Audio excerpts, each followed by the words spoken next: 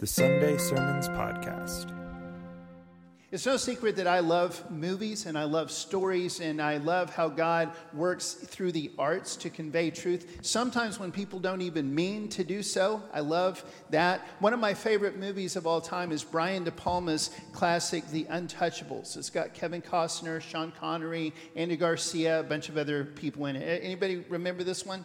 It's a violent movie. It's got some stuff in it I don't agree with, but there's so much I do. It's all about teamwork. It's all about doing whatever it takes to establish justice or reestablish justice. It's all about people working together to accomplish a goal, no matter the cost. Sean Connery's question that he keeps asking throughout the whole thing resonates in my head, in my heart, literally every day of my life. He keeps asking, what are you prepared to do? And I believe whether they meant that to be a message from God or not, I don't believe they did. That is the attitude we should all have toward anything that we believe. If we believe it's real, if we believe it's true, what are you prepared to do about it? If you've seen this movie, you also know what I'm talking about. This is just a brief aside, but I think it'll matter. There's a scene in there near the end called the stair scene. And in this, it's a shootout. Somehow a mom and her baby wander in. The baby is rolling down the stairs in a carriage in between all the bullets firing. It's one of the most tense things. And it ends with one simple word, two. And when they say that one word, you're just like, ah. And out of context, that line, two, just means nothing. It's nothing. But if you've seen the movie, you know what I'm saying. It's one of my favorite lines in any movie ever. Two. I guess only 5 other people saw the movie, but it meant a lot to me. Here's my prayer. This is why I wanted to share that with you this morning. Besides the themes that resonates in my heart, this series that we're starting today is really short. It's 4 weeks in a row, but this is so crucial. And at the end of it, I hope and pray that we'll all be able to look at each other and say 3. And it's going to actually completely reframe how we see everything we do. This is all about a new way to see. It's not really a new way, but a refocusing on a way to see the world God's way. Let's start here. Ecclesiastes chapter 4, beginning with verse 9, says, 2 people are better off than one, for they can help each other succeed. If one person falls, the other can reach out and help. But someone who falls alone is in real trouble. Likewise, 2 people lying close together can keep each other warm. But how can one be warm alone? A person standing alone could be attacked and defeated. But 2 can stand back to back and conquer. 3 are even better. For a triple braided cord is not easily broken. This verse is all about friendship and human relationships, but it's so much more than that. Because God has embedded 3s everywhere throughout the scriptures and also throughout creation. We could go on in the next several weeks. I'll highlight some of those. But here, let me just throw you out a couple really quickly. The way we interact with all time and space is in 3s. We live in the present, but we are influenced by the past and what we're hoping for in the future. Am I right? We move around in 3 dimensions, length and width and height. I got those backwards with my hands, but work with me. You know that a 3-legged stool has to have at least 3 legs. Just 2, it's not going to work, right? Every kind of matter is 3 kinds. It's solid, liquid, or gas. And most of them can be all 3. Almost all of them can be all 3, depending on the temperature. Aristotle, it wasn't the first preacher, by the way. It was Aristotle who came up with the idea that people remember things better if you put them in groups of 3. Because it's such a cliche, sometimes I try to avoid that, actually. But today I'm owning it hard. We've got 3 main ideas today, okay? But all of this points back to God himself, God's triune nature. He's a trinity. There's 3 in 1. It points to his character. And it points to this, what we're talking about today, one of his most fundamental strategies. This is how all the relationships that he created work. This is how healthy relationships work, as an inseparable group of 3 strands. So here's what we're aiming for in this series. We're going to learn how to live with humility and courage and clear intention in 3 specific circles. You'll understand what that means in a second. But first, let's start here. Let's just say this out loud together. We will live with humility. Would you say that? Own it. Here we go. We will live with humility. Here's what that means. That means that in our relationship to God and our relationship to others, two of the three directions that everything always has to go, we will live with humility. We will submit to God's design. We will admit that He is the designer, and that in every relationship that we have to do it His way to the best of our ability. And also, we're going to understand that it's always part of His plan, just like what always hangs behind me as I share these messages with you. Every single time, it's always His plan that we show our love to Him by loving others. That's it.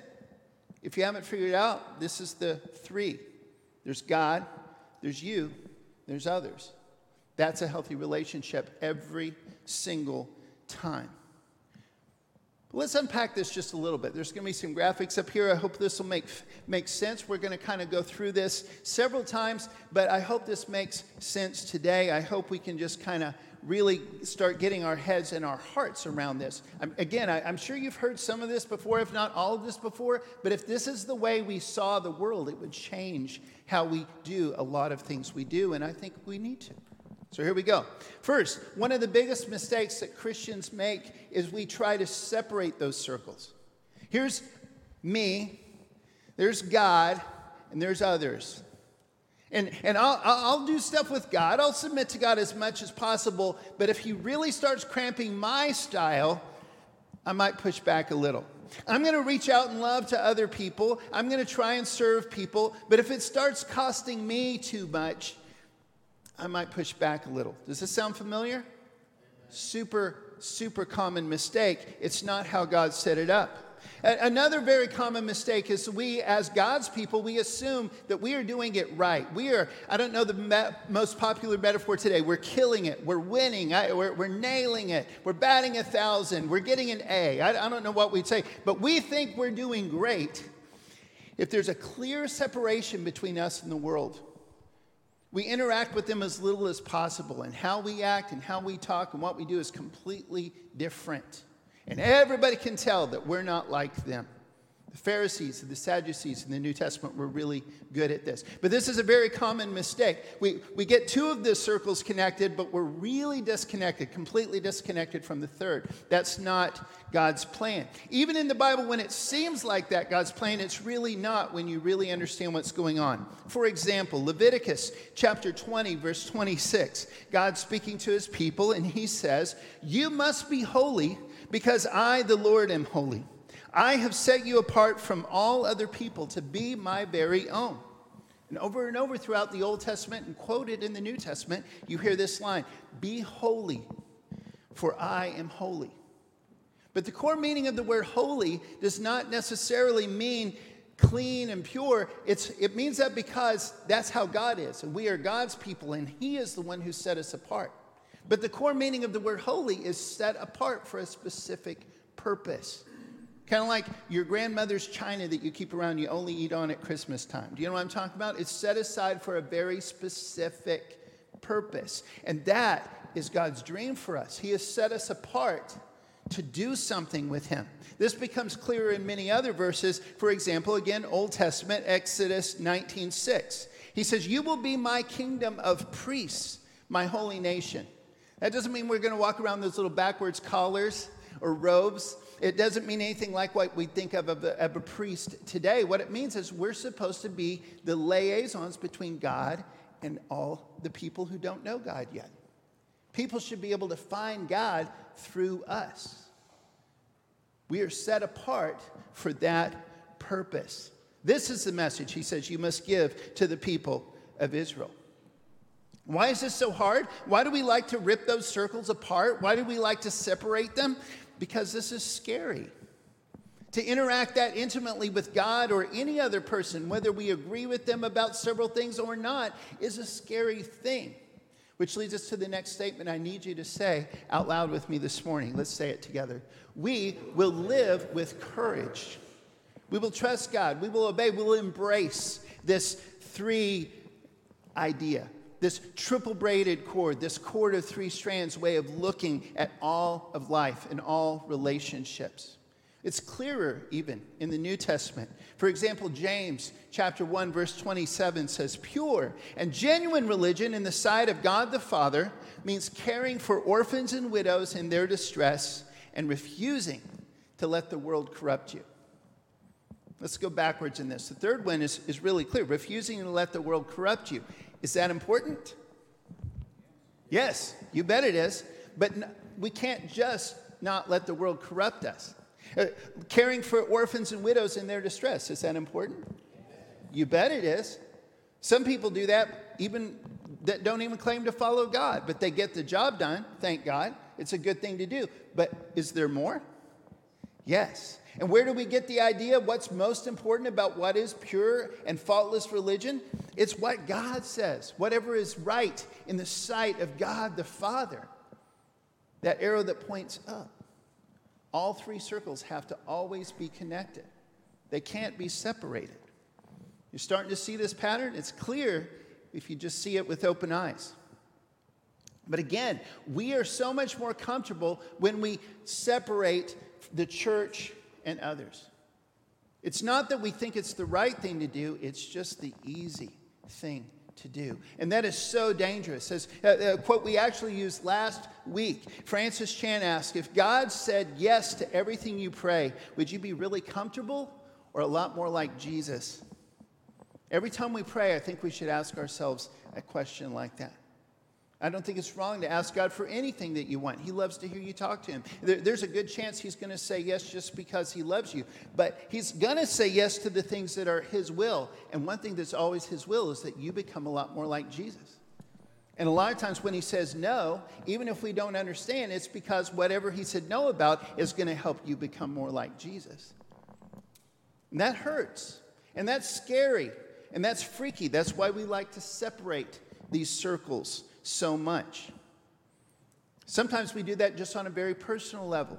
The you and me, we leave God out of it entirely. And I just want to hide over here and keep you at a distance because I don't want to fight you, but I also don't want you to hurt me. And it's just too complicated if we really start getting to know each other well and we start trying to work some things out. It's just too hard. Again, what we used last week. This is building on everything we did this last series about listening to the Spirit, but now this is where I really believe the Spirit is taking us next. But again, C.S. Lewis's words are so wise. He said, "Love anything and your heart will be wrung and possibly broken. If you want to make sure of keeping it intact, you must give it to no one, not even an animal. Wrap it carefully with hobbies and little luxuries. Avoid all entanglements. Lock it up safe in the casket or coffin of your selfishness. But in that casket, safe, dark, motionless, airless, it will change. It will not be broken. It will become unbreakable, impenetrable, irredeemable. To love is to be vulnerable." We cannot afford to even separate two of these circles. All three have to be connected, braided at all times. Because living things grow, and growth only happens when you and I interact across these boundaries. Growth only happens when you and others interact. In Proverbs 27, it says, "As iron sharpens iron, so one friend sharpens another." Some translations say man. That's because the word man actually means mankind. Humanity. And not humanity like the big sea cow things. I mean like people, men and women, everybody. Okay? As iron sharpens iron, so a friend sharpens a friend. And that sounds really nice and really touching until you've ever tried to sharpen something with iron. Have you ever tried it? Sparks fly. It makes a really terrible noise. It's a little dangerous. It's a little scary. And that's exactly what it's like when a friend sharpens another. Right? It's hard. There's friction. Sparks fly. But it has to happen. That's the only way there's ever any growth. And the same is when we interact with God. Growth only happens when we interact with God. If we keep him separate, no matter what we understand or believe about him, if we're right about everything, but we don't actually interact with him, there's never going to be any growth. There's never going to be any relationship. There's never going to be anything that truly matters. Here's another really scary one. Sometimes God interacts with others without us in the mix at all. Have you ever experienced that? And sometimes that's scary because we see God moving among people that we're looking at our Bible and we're going, they're wrong about that. Why is God talking to them? How could that possibly be the Spirit of God? Because I know for a fact they believe this and this and this and this. How dare God interact with them? Right? Or especially people that aren't believers at all. But how many of you guys that are believers were born a believer? You started out a non-believer, right? Amen. God spoke to you before you gave everything to him. If you realize this morning, if the Spirit is convicting you, maybe I haven't given him 100% lately. Is he still speaking to you? Is that his Spirit inside of your heart convicting you? Yes. Can God speak to other people without my help? Yes. But that's scary because we want to be sure that he only speaks to me and everybody who agrees with me and everybody else is in a whole nother circle. And let's not let those touch, let alone overlap. That's too scary. That's too weird. But we've got to live with clear intention. Would you say that out loud? And by this clear intention, we're talking about God's intention. We've got to, on purpose, do this, or we will naturally separate. That's why we need the Holy Spirit to guide us, because naturally we're going to separate. We're going to get off course. We're not going to follow God's dream on our own. We need to constantly listen to the Spirit. But we're going to follow him. We're going to move. He's going to lead us somewhere. Let's say this out loud together. We will live with clear intention. Because here's the truth. Church happens where all three of these circles intersect. Church happens where God and you and others mix together. And that little white rounded triangle looking thing in the middle, that's church. Is that starting to make a little bit of sense?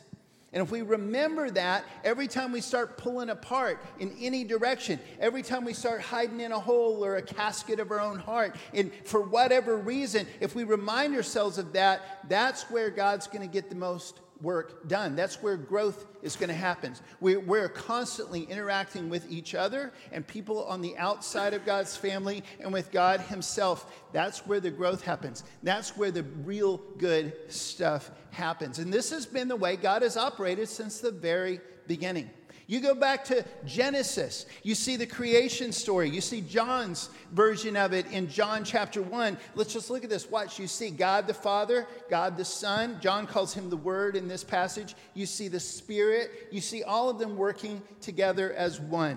I'm just going to read them. In the beginning, God created the heavens and the earth. The earth was formless and empty, and darkness covered the deep waters. And the Spirit of God was hovering over the surface of the waters. In the beginning, the Word already existed. The Word was with God. The Word was God. He existed in the beginning with God. God created everything through him. Nothing was created except through him. The Word gave life to everything that was created, and his life brought light to everyone. The light shines in the darkness, and the darkness can never extinguish it. Notice what's happening here. 3 in 1, nonstop. And they're not stagnant. They're moving. They're doing something. They're creating. They're bringing light into darkness. They're bringing order into chaos. And they're bringing new people into the situation. Then God said, let us make human beings in our image to be like us. Because God is relational. So God created human beings in his own image. In the image of God, he created them. Male and female, he created them. If you've ever been to any marriage seminar ever, you're going to see that triangle, which is the same three circles we're talking about. There's God, there's the man, there's the woman. As they draw closer to each other and to God, everybody gets closer and the whole thing works better. It's the same idea. It's the same concept. It's how he designed the whole thing, all relationships. Then God blessed them and said, "Be fruitful and multiply." And God looked over all he had made. He saw that it was very good. And evening passed, morning came, marking the sixth day. Before God was able to rest, before he was able to find that peace, even for one day, that peace, the fruit of the Spirit kind of peace that means the complexity has been united. It's been fixed. What was broken has been made whole. What was chaotic has brought some order. Where there was darkness, there's light. There's a rhythm. There's something happening now, and we're all doing this together. He had to not only create the universe and the amazing stuff in this planet, but also people to share it with and to work with. Because he's that kind of a God. It's so clear even when Jesus gives the Great Commission. Jesus came and told his disciples, "I have been given all authority in heaven and on earth." Who gave him that authority? God the Father, right? "Therefore, go and make disciples of all the nations." Who's he including in this now? All of his followers. Therefore, go and make disciples of all the nations, baptizing them in the name of the Father, the Son, and the Holy Spirit. Somebody reminded me this week, that word is singular, name. There's one God, even though there's three. If you can ever 100% get your brain around it, you're either in heaven already or you're lying. It doesn't work, but it's consistent. There's one God, but there's three parts of him. There's one church, and it's at that intersection of all of these circles. And confusing, weird, however crazy that is, it's always his plan. It's the glasses we've got to see everything through. He goes on, "Teach these new disciples to obey all the commands I've given you." That triangle, those three circles, it moves. "And be sure of this. I am with you always, even to the end of the earth. Even to the end of the age." And how is he with us? Through the Spirit. All of it's tied together. We're part of it, and we're all going somewhere. We're doing something together. It's not just existing together. Acts chapter 2 is one of the most fundamental earth-shaking chapters in the Bible. It's where after Jesus gave this commission, went back up to heaven, they waited as he told them to for a little over a week. And then at the day of Pentecost, they started the church. The Holy Spirit came in a massive, powerful, tangible way and empowered them to speak in several different languages. Everybody who was there that day heard God's word in their own heart language. Everybody was there. 3,000 responded. And Peter, if you remember, was the guy who, when they first said, "So what do we do?" They had the first altar call. We're about to have one here in a second. The very first one, it says, "So what do we do?" And he says, "Repent and be baptized, every one of you, in the name of Jesus Christ, so that your sins can be forgiven and you will receive the gift of the Holy Spirit." 3,000 people came forward that day. Wouldn't that be amazing? That'd be so cool. They all got baptized. They all started the church. They all started obeying all the things that God had commanded them. And because of that, there's still a church today. But a very pivotal chapter. It's almost just as pivotal. And almost none of us would be here today if it wasn't for that chapter, is Acts chapter 10. Because just a couple chapters later, Peter himself and several others had totally forgotten that God said, "Go into all the world, make disciples of all nations." And they were getting really comfortable just being Christian Jews. They were starting to get really wrapped up again into all of the Jewish law. And you can't really follow Jesus and not be a Jew. You can't really follow Jesus without all these laws. And look how much more meaningful these laws are now that we understand they all point to Jesus. And they're forgetting that there's a whole world out there. And meanwhile, there's a whole bunch of people that haven't heard about Jesus yet that are still seeking God. One of those is a guy named Cornelius. Again, this is Acts 10. You should read the whole chapter later on today. Just pour over it. Let the Spirit speak to you. But this guy is a Gentile. He's not a Jew. He hasn't even heard about Jesus yet. But he has heard about God. And every single thing he does understand, he's doing. Every single thing he understands. He's as best as he possibly can following what he knows. That's important. That attitude, that posture, that humility, that courage is always how we've got to approach God and other people. He's taking care of the poor. He's doing all these things that God cares about. But God knows he needs to have Jesus too. Meanwhile, Peter is meditating on top of a roof, thinking everything is really good. But what God does is he sends an angel to Cornelius. He sends a vision to Peter. And he orchestrates it so that they're going to work together. And the vision that Peter got was all about you need to be more open to the Gentiles. You need to be able to cross that circle barrier. You've got to start doing that again. And I'm going to make it clear how to start. And he told Cornelius, you need to go get a guy named Peter. I'll tell you where to find him. And then Cornelius and his servants, there's this amazing thing that happens because they get to the house just after Peter finishes seeing these visions. And Peter comes down and welcomes these unclean Gentiles into the home he's staying in. And he eats with them. Not supposed to do that. But he knows he is now. He remembers. Maybe he remembers going to Samaria and Jesus hanging out with a Samaritan woman. And then all of them staying there for how many days? Do you remember? 3 days. There's threes everywhere. Maybe all of this starts making sense to him again. Maybe, I don't know. Maybe he forgot because sometimes we do, and he was a human being as well. But Cornelius welcomes him into his home. They bring Peter back. And when they get there, Peter sees Cornelius, and he realizes God knows this guy, and this guy knows God without my help. How? Verse 34 and 35. Then Peter replied, I see very clearly that God shows no favoritism. In every nation, he accepts those who fear him and do what is right. Watch what happens next. Even as Peter was saying these things, the Holy Spirit fell upon all who were listening to the message.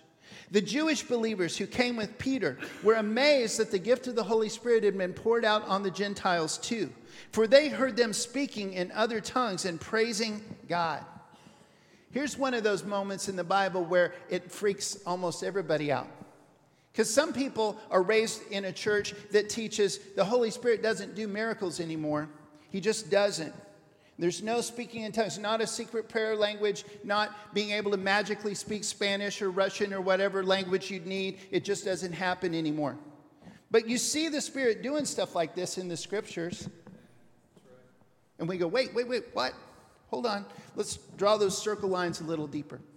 And other people have been taught that you can't, the Holy Spirit only comes when you're baptized.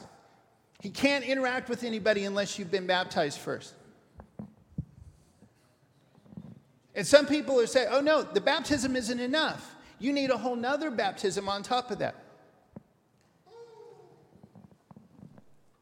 Peter is freaking out too. Because he's going, maybe the Spirit is bigger than any of the boxes I try to put him in. I mean, Peter is the guy who said, repent and be baptized, every one of you, so that your sins can be forgiven and you will receive the gift of the Holy Spirit. I'm pretty sure he knows that's God's plan, right? I think he knows that. But he's seeing with his own eyes that God is bigger than any box he could ever put him in, even if it's a box God gave him. Then Peter asked, can anyone object to their being baptized now that they've received the Holy Spirit, just as we did? So he gave orders for them to be baptized in the name of Jesus Christ. Why just Jesus Christ? Because they already knew God the Father. And they already knew God the Spirit. Somehow, this is the only place in the whole Bible where this happens this way. But he goes, but I was sent here to tell you about Jesus. And you still need to be baptized. That's still part of God's new plan, this new plan that we're doing. We're going to complete, all three circles are going to come together. Peter is changed. They are changed. God's not changed, but he sure is a lot happier at the end of that day. It's massive. And you know what? This was the beginning of the church expanding exponentially into the Gentile world. And I don't know about you. If some of you have Jewish heritage, praise God, welcome. I'm so glad you're here. But most of us are Gentiles. We wouldn't know Jesus if it wasn't for this happening. Afterwards, Cornelius asked him to stay there for several days. A Gentile home, but now they're brothers. One more time. We're going to wrap up here this morning. As we dig deeper in the next 3 weeks into all three of these directions, please, more than ever before in your life, please let the Holy Spirit speak this into your heart. All three directions have to happen at once or it's not church. Church happens where all three strands interact. Church happens where we interact with God and with others. On that scary, bumpy, sparks flying, terrible noises sometimes spot where it all comes together. That's church. It's not meant to be comfortable. It's not meant to be safe. It's meant to make us grow. It's meant to change the world. And this is where we're heading. If you haven't ever noticed, our church logo has those three circles at the beginning and that little triangle in the middle, and it's a bird that's flying. Hopefully that'll make a whole lot more sense as we go as well. But here we go. Today, let's just commit this as we have our invitation time as we always do. I encourage you to take a step in one of those directions as the Holy Spirit leads you. Maybe this morning you need to take a step toward God. All three have to happen, but maybe what he's calling you is to get things right with God. Maybe you're okay with the people around you, but that's not enough. Maybe he needs you to work something out with somebody else who's a Christian, a fellow believer, but you've drawn some walls in between you and that fellow believer. Maybe he's convicting you that those walls have to go. Take a step in that direction. Maybe you're really comfortable with God and other believers, but you're not willing to cross any lines at all to reach people that you consider an insider. Take a step this morning in that direction. Because we're going to live, if we're going to survive, if we're going to thrive, if we're going to accomplish God's will on this planet, we are going to live with humility and with courage and with clear intention in all three of these circles at the same time. And anything less is not God's will. And anything in that is. God bless you. Make any choice you need to make as we stand and as we sing together.